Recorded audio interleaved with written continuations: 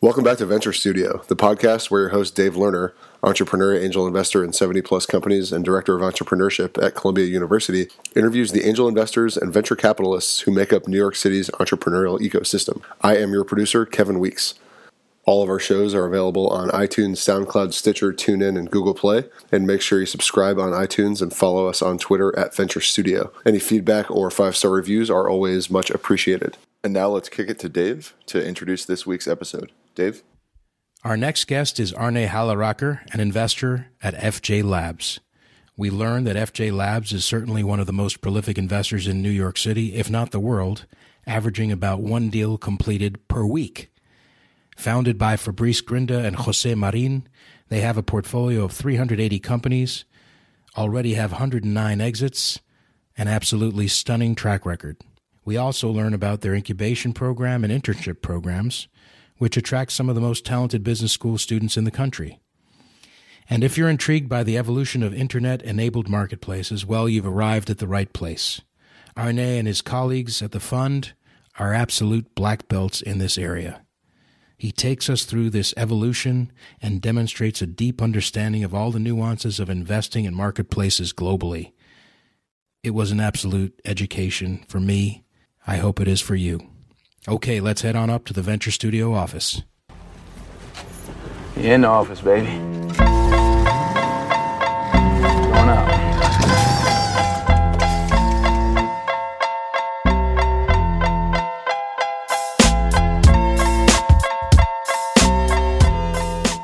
Arne, it's great to have you on. How are you? Doing great, Dave. Thank you very much for having me. It's a pleasure to be on the show. It's great to have you. It's easiest to just dive into FJ Labs because, I think a lot of people in the New York tech ecosystem, they know Fabrice Grinda does an enormous amount of investing, but I don't think a lot of people realize the scope and scale of the organization known as FJ Labs. What is it? Sure. More than happy to give some context on that. So, as you say, a lot of people are familiar with Fabrice Grinda. A lot of people are familiar with Jose Marin. I'll give you just a very quick background on them before I go into FJ Labs, because they are obviously very important to the firm, being the F and the J of FJ Labs. Right. So, Fabrice Grinda is a serial entrepreneur, originally from France. He has built a number of companies, and he's had more than $300 million in exits over the years. He's one of the founders of OLX, which is essentially Craigslist for the emerging world, 40 different markets, 300 million monthly unique users. And before that, he built essentially eBay for France, which he sold, and he built a wireless media company called Singi, which he also sold. Yeah. And Jose has a similar background. He has more than $200 million in exits. He has built a number of companies. He has been very active on the incubation side over a number of years. And through all of this activity, both Fabrice and Jose built a name for themselves. People started approaching them, asking them for advice, asking them to invest in companies. And then gradually they became very active angel investors. Yeah. So over the past 2 decades or so, Fabrice and Jose have invested in more than 380 companies. Wow. And then in the space of the last, I would say, 3 years, this got formalized into what is today FJ Labs. So FJ Labs is a combination of a family office for Fabrice and Jose, where they invest their own money, but it's essentially a venture capital firm where we have a big LP out of Europe, and we invest a lot of entrepreneurs and investors to invest alongside us as well. Mm-hmm. So we are now managing the entire portfolio of Fabrice and Jose, and we are doing their current investing. So we now have 220 active investments in the portfolio. We are very active investors. So last year we did 66 investments. We placed $52 million across those. Wow. And this year, we have actually just passed that milestone. So I checked the numbers today, and we have so far this year done 70 investments. Wow. So we have a very solid pace, and there's a lot of activity. And as you say, I think a lot of people are very familiar with Fabrice and Jose, but because FJ Labs has come up as an entity in the last few years, our brand is not fully established yet. Yeah. And that I'm just doing the math here. I mean, you are literally doing 6 to 7 deals a month, basically. Is that fair to say? Yes, we're doing a little more than a deal a week throughout the entire year. Amazing. Okay. So it's occurring to me. I knew it was prolific, and I often say it to people who may not know the scope of it, but now I'm getting the real numbers. You may be the most prolific investing organization in the world, at least in the States that I'm aware of. That's I don't know anyone who's doing 1 deal a week. So I don't have the data to really determine if that statement is accurate. Yeah. I know that we are definitely a very active investor. Yeah. And we're definitely one of the most active investors in the New York ecosystem that I know. For sure. If we're the most active investor in the world, that I don't really know. But this also comes with very, very solid results. So if we look at the portfolio that Fabrice and Jose have built over the years, we've had 109 exits, combination, of course, of positive and negative exits, but with a very, very healthy return of almost 6x money on invested capital. So we've had very, very strong returns in the portfolio as well. Yeah. So it's not just a matter of doing a large number of investments and not really caring about the returns. We have a very solid process that I think enables us to pick a good portfolio of companies coming from the expertise that we've chosen to focus on over the years, which is marketplaces primarily. Yeah, and I really want to dive into marketplaces later in our conversation. Yeah, a huge portfolio, tremendous track record. Give us a sense of the stages, the check size, and the sector, that you guys are looking at. Absolutely. Happy to. So we like to say that we are stage agnostic and global investor. So to a lot of people, that sounds like we do anything, anywhere, and there's not really any focus.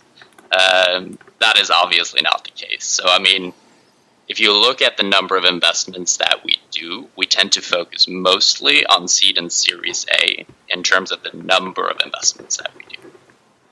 If you look at the deployed capital, it skews a little bit later because we do occasional later stage deals where we deploy bigger tickets. So if you look at our seed and Series A investing, we will deploy $400,000 on average in a seed round. Mm-hmm. We will deploy $750,000 to about $1 million in an A round. In B rounds, we tend to place about $2 million. And then as we get later than that, it becomes very much a case by case. Case by case. Mm-hmm. So to give you a sense of that, last year, the biggest ticket that we did was a $10 million F round. So we do actually play across the entire stage. But most of our activity, as I mentioned, is in the seed and Series A. And then in terms of geography, we invest about 70% in the US, 20% in Europe, and about 10% in the rest of the world. And outside of the US, we tend to focus on the big markets. So in Europe, that means we mostly invest in the UK, in France, Germany, and Spain. Mm-hmm. We also do a lot in Sweden, actually, because for some reason the Swedish ecosystem is a very successful one, despite not being a very big market. Mm. And then outside of Europe, we invest primarily in India, China, Brazil, and we've done a few in South Korea as well. But again, it's mostly the big markets that is our focus outside of the US. I see. And then I think it's also important to note that part of the reason for our high pace is that we are co-investors. Ah. So we do not lead rounds. We wait for a lead investor. We follow on their terms. We rely to a large extent on their due diligence, and we let them take the board seats. And this enables us to do a large number of investments with a fairly small team without becoming competitive with the funds who want to lead the rounds or who want to reach a certain ownership percentage, which we don't. So that gives us the opportunity to have regular conversations with a lot of these VCs and show them what we're looking at. They show us what they are looking at, and we get a very good perspective on what's moving in the market, especially within our expertise of marketplaces. Fantastic. Yeah, I've noticed that over the years. Like almost every great deal I come across, I see, whether I'm involved or not, I notice that you guys get an allocation. And I always wonder, how the hell did they do that? Now I'm getting, okay. So you play nice. Yeah. You play nice with the VCs. You have great relationships. They appreciate your expertise. So they're filling out a round. They want you guys involved. Absolutely. And we also put in a big effort in maintaining and building those relationships. So we have regular conversations with a lot of the top VCs. And they respect our expertise in marketplaces. So whenever they are looking at marketplaces, they typically tend to ask our opinion or invite us in to have a look at the company and talk to the founders just to get a sense of our perspectives on the marketplace dynamics. And that has usually been a very good strategy for us to get into these deals. Right. And, for people listening who want to dive deeper, you can go to the FJ Labs website and look at the portfolio section. It's a murderer's row of companies.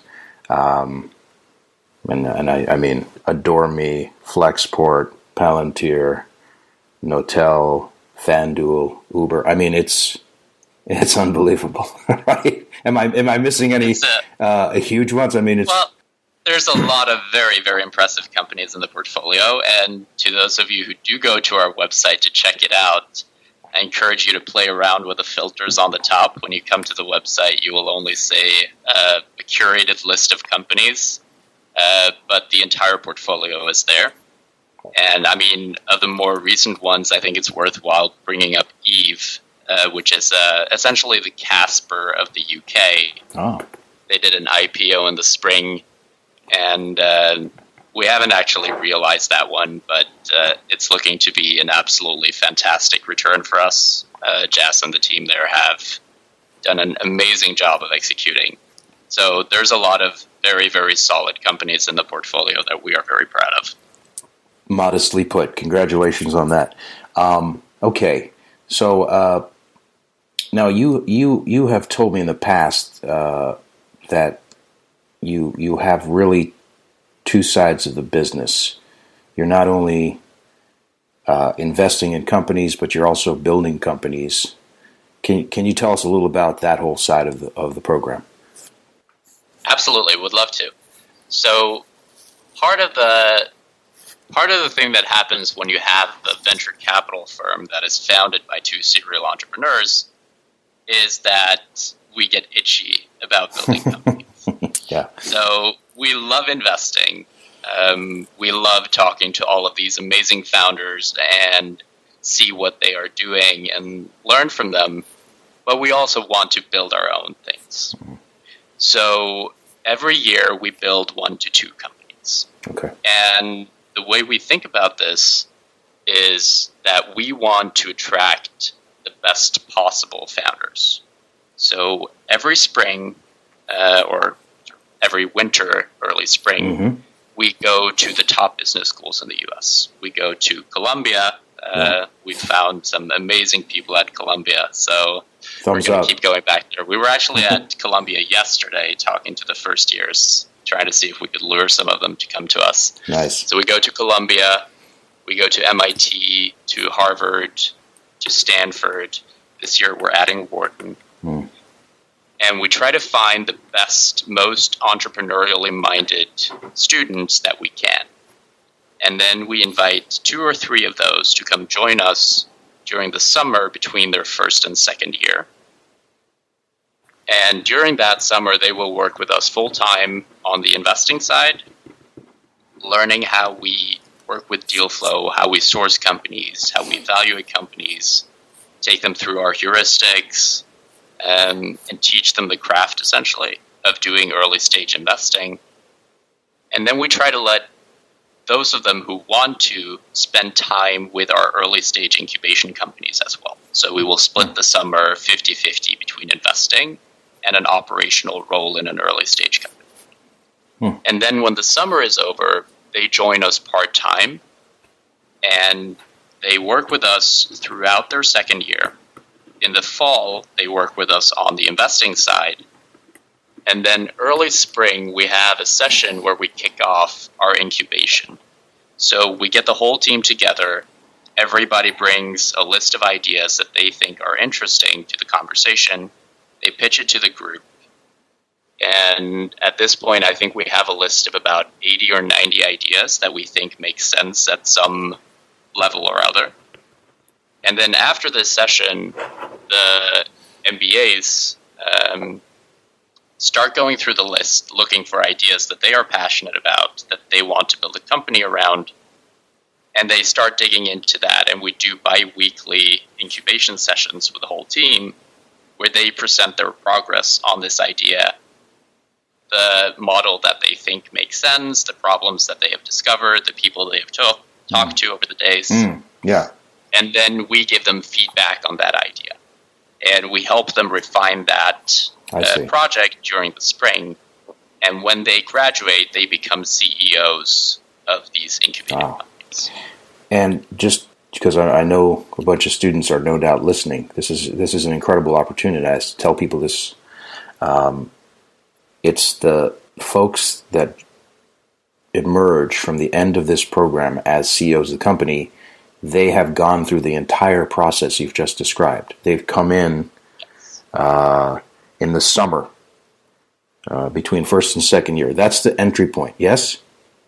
That is the and you've put them through all this training, so they understand the dynamics of investing, and they've got some startup experience. And only then do you kind of work them into the ideas you guys have come up with over the years, yes? Absolutely. Okay. So that is the funnel. So people come in the late spring the late spring of their first year, and then they go through all of that training, all of that work together with us, because we think it's incredibly important when you're building a company that you are very familiar with your investors and that your investors are very familiar with you. So we're essentially building a long-term relationship during that time. And then once they find that idea and they're ready to pull the trigger, we are with them. We put the first money into the company, but we still do it in a way that they maintain a substantial ownership in the company because we want to attract the best entrepreneurs. It's more important to us to attract the best people than for us to own the majority of the company, like some models choose to do. Yes. Okay. We think it's better for all parties that the deal is fair to both sides, because then we get the best executors. That's fantastic. That's a great nuanced point that should be said, because there's a number of incubation programs where, the quote unquote incubator emerges and they own 80% of the company, and exactly, and it hurts your ability to invest, to get traditional investors, and to keep the founders incentivized, and other problems that cascade from the bad corporate structure. So, thanks for making that point. Okay, so this is actually the season that people who are at these schools should be paying attention if they want to get involved and try to apply to sort of become a part of this cohort. What's the best way to do that? So, as I mentioned, we are now in the process of going to these top business schools. So we were at Columbia yesterday. We're going to go to MIT and HBS in about the next month. Same with Wharton. We're coming to Stanford in January. And anyone who are in these cohorts are more than welcome to reach out to me. You can send me an email at arne@fjlabs.com, and we'll include you in that funnel. And we really encourage anybody who has entrepreneurial aspirations and who are going through these top business schools to apply to this program. Fantastic. Okay. Very cool program. Great opportunity for those of you who are interested. And they really, by the way, they really take care of you. They actually pay you, unlike a lot of these other places. So let me shift gears. I think we've covered the two sides of the FJ Lab approach: investing and company incubation, and of course, you're cultivating talent too. I mean, this is also educational. You are known for massive expertise in marketplaces. If you look at the portfolio of the years, and you know Fabrice, and he's known as a marketplace specialist. Jose, I'm in a few of these companies. I'm lucky to be in a few of these companies with you guys over the years. We're happy to have you there with us. It's been great. So the question is, why marketplaces? What is going on? You've kind of unbundled marketplaces to a certain degree, and there's tremendous variety and nuances within this. Why don't you just tell us how you think about the whole landscape? Absolutely. Would be happy to. So part of the reason that we are so excited about marketplaces is obviously that we've built a number of them over the years. And the reason that we've built them over the years is that in the early days of the internet, this was a model that opened up to a much larger extent than what it had in the past, just because you could match more people over bigger distances than what was possible in the offline. And this led to an evolution of marketplaces. So it started out with the online, or with the classifieds markets that you found in newspapers before moving online.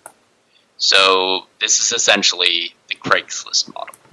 So you take the simple matching, people put a listing online saying that they want to sell, they want to transact, they want to meet someone, some kind of an offer that is listed on the platform, which is why this is usually called a listing-based model. And then you have the other side, the demand side, reaching out to these people. You get a conversation going, you agree on a price, you agree on when and where this transaction will take place. And it's a pretty high friction model because it's what we call double commit. Both sides need to engage in the conversation, and you need to agree on all the terms, and you frequently have to meet up in person to make it happen. That said, it's a fantastic model if you win the market. So the top classified sites will reach maybe 70% of the internet population in a country on a monthly basis. And if you win the market, it's almost impossible to displace you because the network effects of this are so strong. I see. And that enables you to charge or to make a lot of money, mostly through advertising and visibility features, for instance, putting your ad at the top of the page or these types of things, with 60-70% EBITDA margins. So it's a fantastic business, but there's still a lot of friction in it. And these classifieds or horizontal classifieds models are usually generalist sites, so you can buy and sell anything. Your bike, your car, whatever you want to sell, your sewing machine, you can sell on these horizontal classified sites. Yes. And then what typically happens is you get a verticalization of these. So, and it always starts with the same three, the top three big categories: cars, homes, and jobs. And let me interrupt you briefly, because I want to make I'm sure everyone's on point with you. By the way, I love this. You're starting with the history and the background and how these marketplaces developed this is beautiful. I'm very excited. When you say the marketplace verticalizes, what do you mean by that? So what I mean by that is opposition to the horizontal or generalist marketplace where you can buy and sell anything with anyone, the vertical marketplaces focus on a category of goods. So in the case of, for instance, eBay Motors, it's a marketplace that focuses exclusively on cars. In the case of real estate marketplaces, they are focusing on transaction of homes. In jobs marketplaces, they are focusing on helping people and helping employers find each other. So they focus on getting people employment. One vertical. That's their specialty. One vertical at a time. Yeah, yes. Got it. And that is the classic transition you see. You always see the generalist come in first. It's a horizontal platform. And then you see the verticalization with the three big verticals. Cars, homes, and jobs. Got it. And then those are still listing-based models usually. So you list that you want to sell your car. Somebody reaches out to you. You agree on the terms, and there's a transaction. And then after that, you got the vertical transactional models. So you got the eBays, where payment happens on platform, communication happens on platform, everything is facilitated in a very good way, tailored to the specific transaction. So you get availability of dates on the platform. You get a lot of pictures of the home. You get a listing of the number of rooms. Is there a washer dryer? All of these types of things are features that it doesn't really make sense to put on a listing-based model in the same vertical, because it doesn't really help you move volume. Whereas in a transactional model, it gives you a fantastic advantage.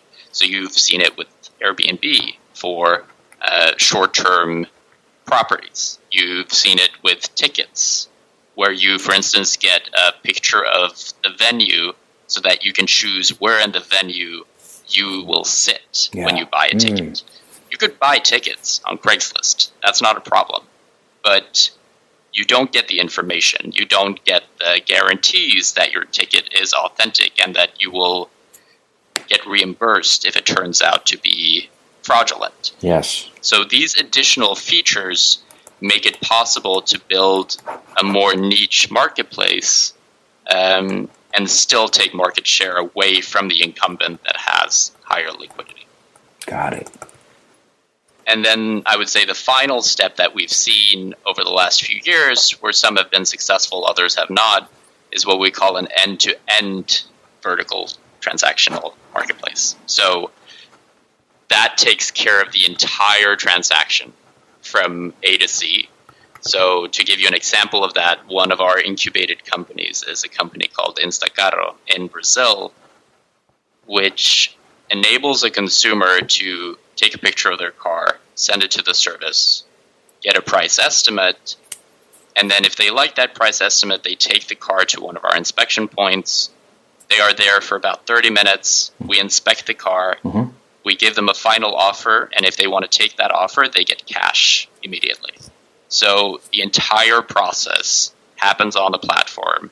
Very limited friction for the consumer. No concern in terms of who am I selling this to? Am I going to get robbed if I show up in this random location to try to sell my car? So it's taking away a lot of the concerns and friction, and obviously you pay a bit of a price for that peace of mind, but it's a very strong model. So that's kind of the evolution of marketplaces that we've seen. Amazing. Increasing sophistication, unbundling, going from the broad categories, generalists to specialists or niches, verticals, as you say, technology being added, photos, details, right? Continuing adding value along that sort of decision chain and transaction chain, and just continually enabling it, removing as much friction as possible. This is the evolution of marketplaces that you guys are a huge part of. Absolutely. Okay, and so that's sort of the history and background. And then within that, are there more nuances? Are there more subcategories, genres, whatever you want to call it? Well, go ahead. Absolutely. So we have a few investment themes, I would say, within all of this. So just to give you a tiny little bit of extra piece of framework before I dive into those. When we're looking at these types of marketplaces, there's a few different things that we look at. So for instance, is this a high frequency transaction or is this a low frequency transaction? So think, for instance, a home. A home is not something you buy frequently, whereas Uber, for instance, is something that you will probably do on a fairly regular basis. Yes. And when you're looking at a high frequency marketplace, it's okay to have lower average order values. So each transaction doesn't have to be big if there's a lot of recurrence. Whereas if it's a high average order value, it's okay to have low frequency because each transaction is bigger and you can make more money on each transaction. What we never want to see is obviously low frequency, low average order value, because then you'll never be able to make any money. I see. And then we also look at what are the types of features that the market you're going after actually need. So if you think back to the verticalization and going transactional in a vertical, if people don't need any special features for what it is you're building, it doesn't really make sense to build a transactional marketplace of something where there already is a listing-based marketplace that covers your category. Because then you can just go to Craigslist or go to eBay Motors and buy what you need. There needs to be a reason for your vertical transactional model to make sense. Well, let's dive in just for a second to make sure it's crystal clear with everyone. It can't be a nice to have. It sort of has to be a meaningful need, you're saying, for this rich feature set. What's an example of maybe a category that you would stay away from where it might sound good in theory, but you guys understand that we really don't need that? So I'm not sure I would say there are specific categories that don't make sense. What I would say is that if you're looking to build a marketplace and you look at the market and you see that, take for instance smartphones. Yeah. You know that there's a lot of smartphone transactions on Craigslist. So you think, hey, that makes a lot of sense. I will try to build a vertical marketplace for used smartphones. So far, so good. Mm-hmm. What I would think through when you're going through that process is what are the features that people need when they sell their smartphones that I can add that don't exist in Craigslist? Because if what you're doing is only trying to build Craigslist but for smartphones, and it's the same experience as on Craigslist, you're never going to get off the ground. And the reason for that is that every marketplace depends on liquidity. You need to have enough buyers, you need to have enough sellers, otherwise you can list your phone and nobody is ever going to reach out to you to buy it. Or you go on the platform to buy a specific version of a phone and nobody is listing it. So I would just think through, what is it that sets you apart from the player that already has liquidity? Yes. In order to help you to get to that same point. Perfect. Okay. There are some themes that we are really liking. So traditionally, a lot of the marketplaces that have been built over the last years have been consumer focused. So they've either been consumer-to-consumer marketplaces. So think, for instance, Craigslist, where a consumer lists a bicycle and another consumer buys it. Or they have been B2C. So think eBay, where you have a merchant who is selling electronics and consumers buy it. What we haven't seen a lot of until fairly recently is business-to-business marketplaces.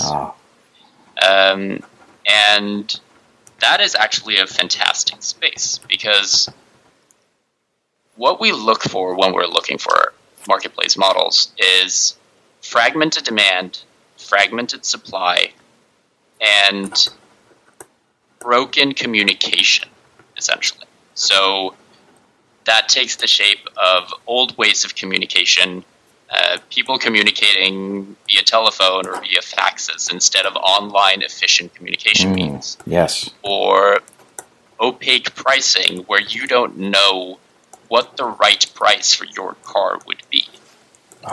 Yes. Is the car going to be priced very differently if there's 10,000 miles on my car relative to the one I see on the website? Is the dent in my car door going to be a $500 reduction in price or a $1,000 reduction in price? If you don't have a good sense of what the item you're selling is worth, then it becomes harder to transact. So in a lot of traditional businesses, you have a lot of these elements. There's a lot of communication in fax. There's a lot of old computer systems that are based on MS-DOS. There's a lot of relationship-based both pricing and communication. And marketplaces can do a great job in solving a lot of these problems. You can introduce better communication, lower friction, price transparency, and you can get much better competitive pricing just because you can connect more buyers and more sellers through an efficient platform. Wow. On top of that, you usually have higher recurrence. People buy the things that they need for their business on a higher recurrent basis than consumers typically buy, for instance, a bicycle. You have higher average order values, and that gives a fantastic mix for building a marketplace. And a great example there, of course, is Flexport. Oh my God! I was just going to say that.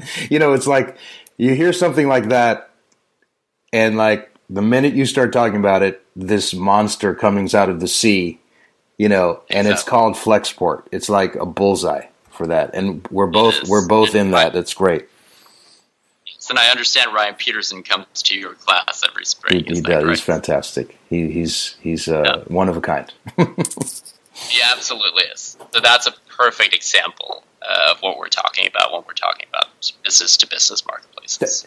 And you know, let's take a moment just to describe what Flexport did for folks listening, because it's one of the fastest growing companies in the world.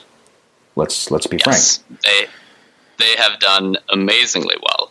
So let me just quickly describe what you would have to do before Flexport. So let's say that you own a store in Manhattan and you are producing goods in Shenzhen in China.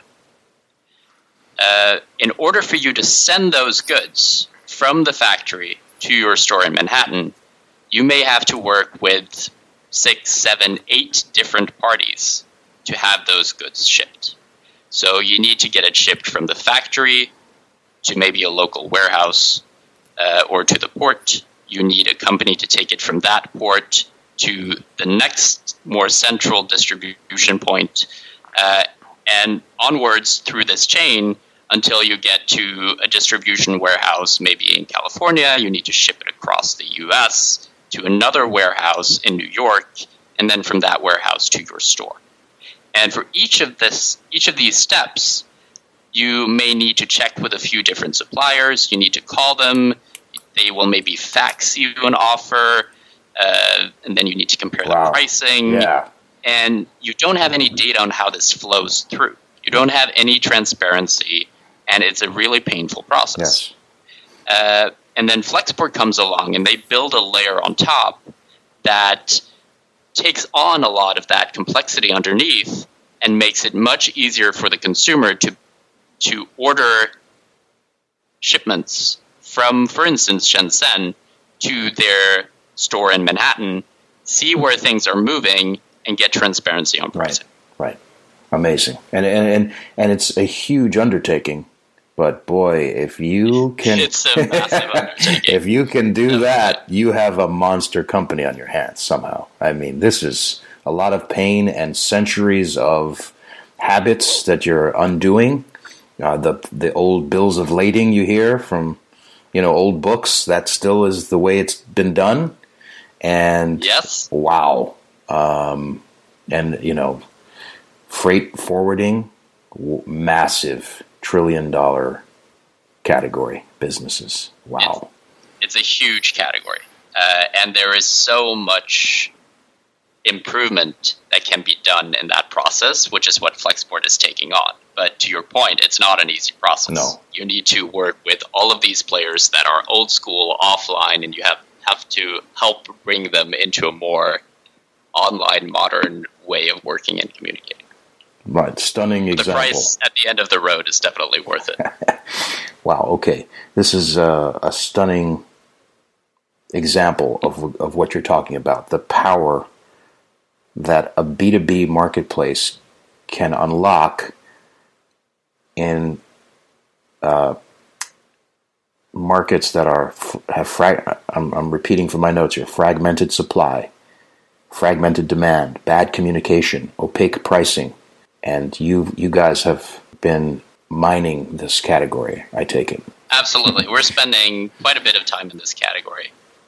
And sort of a variety or a variation on that theme is what we call industrial marketplaces. So marketplaces that are focused on specific industries. So we invested recently in a company called Schrott24 or Schrott24, which is a scrap metals marketplace in Austria, which has a lot of the same mechanics.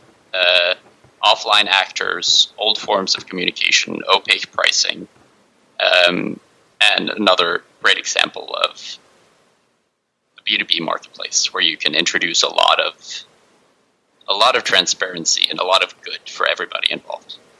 Yeah, and people, talk about the unsexiest sounding market, scrap metal, right?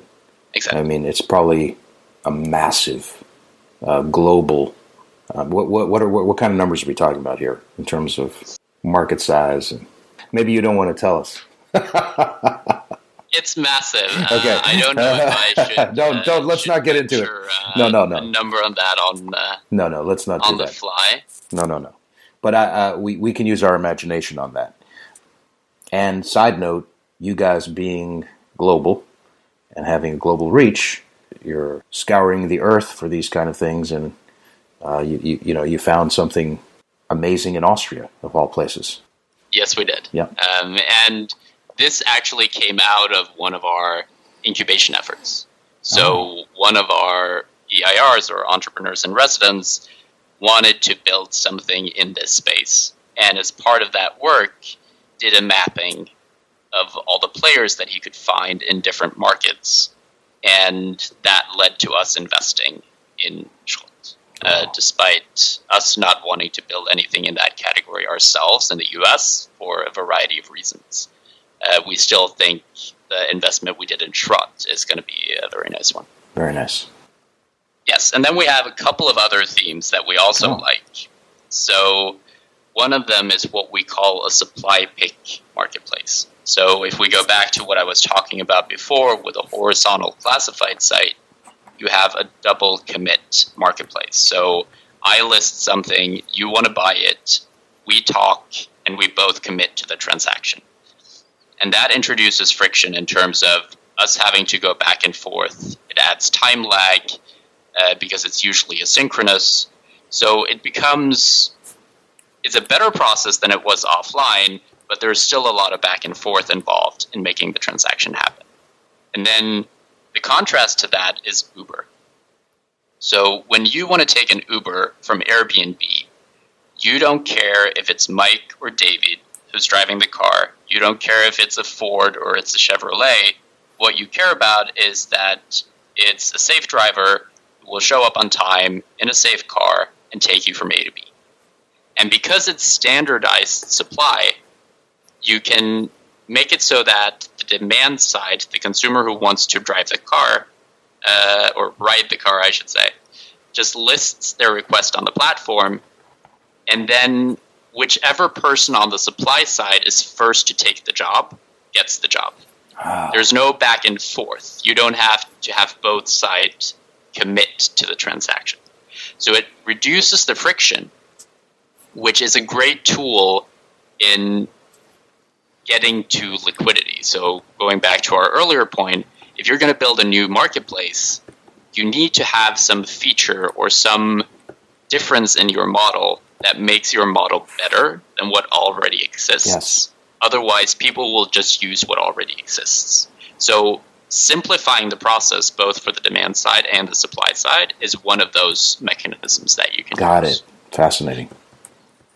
So an example of an investment that we've done in this space is a company called HomeTree out of the UK, which is a company building a supply pick marketplace for HVAC systems, so heating, ventilation, air conditioning systems, and for boilers.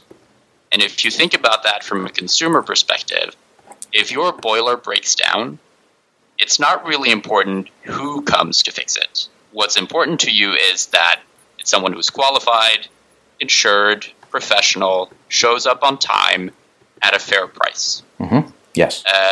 So as a consumer, you can list that demand on a platform that you trust. And as long as you trust that platform, it's not important to you who on the supply side of that market does the job. I see. So that's a classic example of what we look for in supply pick marketplaces. Got it. Right. Fascinating category. Wow. It's a very fascinating category, and it makes the transaction so much smoother and so much easier that it's a joy for the consumer to actually work with a model like that because it's so easy. It's so painless. And let me ask you about that without diving into HomeTree per se, but in a marketplace like that, supply pick, you still have the challenges as the founder of developing the brand. That's, of course, number one. But also... Absolutely. That's an important part of the trust. Yeah, very, very huge. It's all about trust. And then the nature of that particular activity is not necessarily recurring. So people using Uber, okay, they're going to continually use Uber. But in this case, maybe your boiler breaks down twice in the lifetime of your home ownership, let's say. So that must be, well, without getting specific about HomeTree, but I guess you would call this, just going back, this is a sort of a low frequency category. When you made the point earlier, but probably it's a higher order value. These boilers are expensive, so it's a matter of, so it's probably worthwhile, despite being low frequency, but you still need to create awareness because, let's say I own a house, I'm not walking around thinking, I'm not aware of marketplaces in the unlikely event something breaks in my house. You see, how do you overcome that? What's the marketing branding side of that? Right. So let me answer it from a slightly different angle. So whenever we look at a marketplace, whether it's a business-to-business marketplace or it's a supply pick marketplace or it's a horizontal marketplace, we look at the economics of it. So tying that back to whether it's high average order value or low average order value, high frequency, low frequency, what's important is not really which of those it is. What's important is that the economics of it work. So for instance, if you have a high frequency, low average order value marketplace, what's important is that your contribution on a per order basis. So say for instance, you have a $20 average order, you take 20% of the transaction, that's $4, and then you have some variable costs that you take out of that, and you end up with some contribution on a per order basis before taking into account all of your fixed costs. Let's say that it costs you $20 to acquire that user. In order for the economics of that to make sense, let's say you have a $3 contribution per order, costs you $20 to acquire them, then you need to have essentially 7 orders before you pay back the cost to acquire that customer. Yes. So as long as you have more than 7 orders in a reasonable amount of time, then you're making money acquiring that consumer. Mm-hmm. So what we usually like to see in order to have a marketplace that you can scale in a capitally efficient manner is that your contribution from a customer in the first 12 months is about 2 times what you pay to acquire them. So then going back to your question, in the case of HomeTree, where you have very limited recurrency, what you need to see is that your contribution from that transaction, which is, of course, in the multiple thousands of pounds, that your contribution from that is still more than twice what it costs you to acquire the transaction. And as long as that is the case, it doesn't matter that there's no recurrence, because you make more than your money back on that one transaction. Right. So even if it takes 10 years or 20 years or 30 years before their boiler breaks again, if you're still in business as that same marketplace, you can acquire them all over again, and it doesn't matter. Wow. I got you. That's the other layer. We're now getting into the other layer here, that the lens that you guys put on this, right? Exactly. The contribution margins, the CAC, the LTV, the lifetime value, as they say. I see. And that those unit economics are critical. Those unit economics are critical. So that is part of the reason that we typically invest in companies once they are live in the market and they have some transactions going, because at that point we can see, okay, what is the average order value? How much does it cost you to process that order, leading to a contribution margin? And then we can look at sort of your lifetime value of that customer relative to how much it costs you to acquire them. So we are very metrics-driven investors because these fundamental economics are so important when you build a marketplace. That's why you rarely will invest pre-product, right? You need to see the evidence, right? Okay. Exactly. So we will invest pre-product in amazing founders and amazing concepts. It happens. Okay. But most of the investments that we make are once a product is live in the market and we can dive into these things. All right. It's extraordinary. It's you've specialized, you've developed deep domain expertise. You've kind of scientifically, biologically examined the phenomenon of marketplaces on the internet, and you have a global scope, and you juxtapose that against your expertise, and it leads to these incredible companies in your portfolio. You know, not too many portfolios have, like 10 to 12 unicorns sitting there. No, we've got a fantastic portfolio so far, and I mean, there's a lot more in them. So I think there's a lot of unicorns that we haven't really discovered yet. We have high hopes for them, obviously, but they're not there in terms of valuation yet. And I mean, the fact that we've built more than 20 companies over the years between the members of the team and invested at this point in more than 160 different marketplaces means that we develop this very deep expertise in this particular model. We've seen all the variations. We think about this every single day. And we care about the nuances. We care about what makes all of these different models separate models, catered or tailored to their specific market conditions. And that's our bread and butter.